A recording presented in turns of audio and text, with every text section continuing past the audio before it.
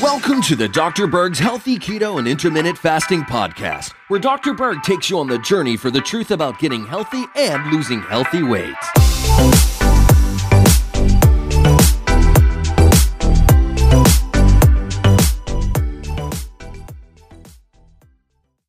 I want to talk about the significant factors to try to help you lose weight, not the insignificant or the trivial things.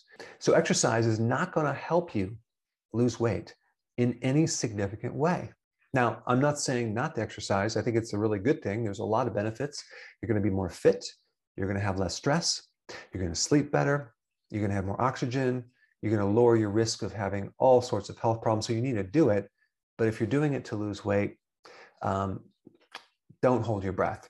Now, there's 3 significant studies, which I'm going to put down below, that demonstrate heavy people who exercise end up actually having a slower metabolism than when they started. They end up having a slower resting metabolism by 5 to 15%. So in the best case scenario, given the fact that exercise only gives you 15% of your results with weight loss and diet giving you 85% of the results, if you're overweight and you're exercising and you're slowing your metabolism down by an additional 5 to 15%, things become very insignificant. Now with that show called The Biggest Loser, researchers did a post follow-up with these participants, and they found 13 out of 14 of these people actually gained back the majority of the weight. And many of these individuals ended up with a slower metabolism, burning 500 calories less per day when you compare it to when they started. Now with The Biggest Loser, they combined a tremendous amount of exercise with a low calorie, low fat diet, and they didn't do the keto plan for sure.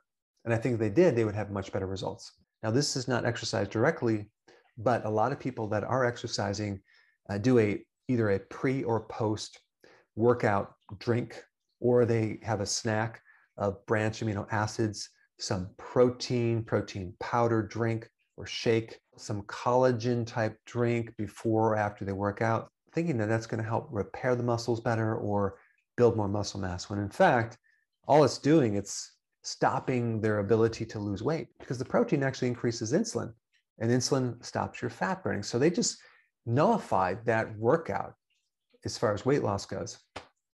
And then we also have people that are exercising without being fat adapted, and they're just so hungry, their appetite is increasing, and so they're eating more food, especially more refined carbs.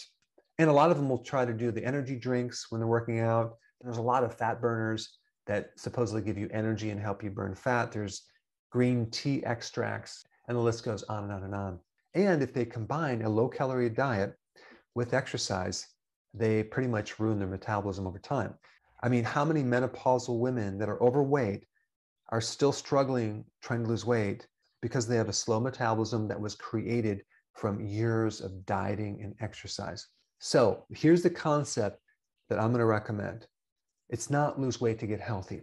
It's get healthy to lose the weight. And I'm talking about creating a healthy metabolism, creating a healthy body, creating healthy hormones. Exercise and diet are tools to get there, but in the absence of health, you end up cycling, where you do the New Year's resolution, you go off the program, you gain the weight back, you start another diet, and it goes on and on. To me, that's just torture.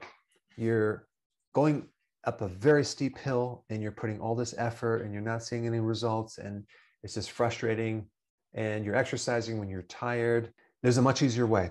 And that is through diet, but not any generalized diet. It's something very, very specific to lowering your insulin levels, to helping you lower insulin resistance, to making insulin more sensitive so your overall insulin can go down.